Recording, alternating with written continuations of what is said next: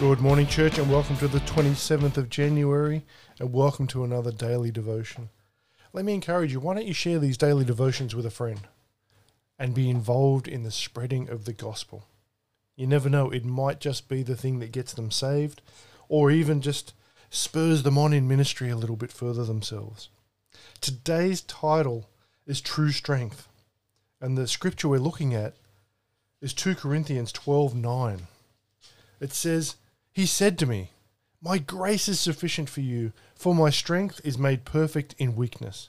Therefore, most gladly I will rather boast in my infirmities, that the power of Christ may rest upon me.'" Amen to that.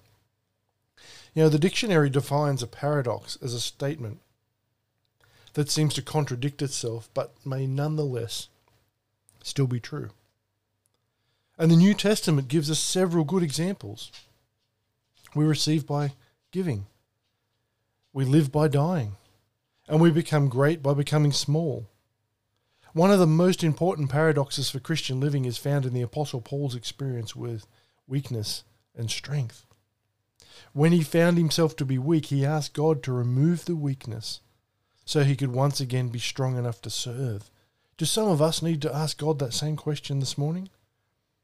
But instead of removing the weakness, God gave Paul grace to experience the strength and power of Jesus Christ in his life. Who needs some of that today?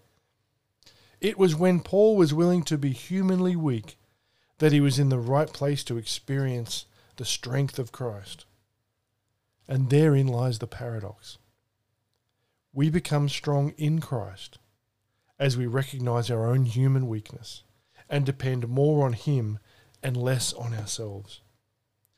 Today, church, exercise, eat healthily, sleep well, but remember that your true strength is the strength of Jesus. D.L. Moody once said, "Real true faith is man's weakness leaning on God's strength." How good is that? Let me encourage you, church, as I do every time we meet, to be diligent with your Bible study time. Because God has so much more for us than we can get from just going to church once or twice a week and hearing someone else talk about the word. When you spend time with God, your life would change in amazing ways because you know what?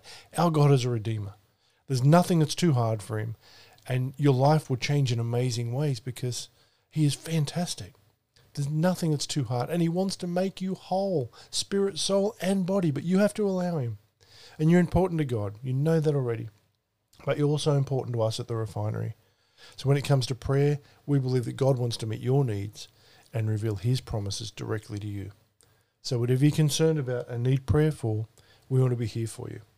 Even if you just want to say hi, you can contact us on www.refinerylife.org or via any of our social media channels. And until tomorrow morning, stay in the blessings.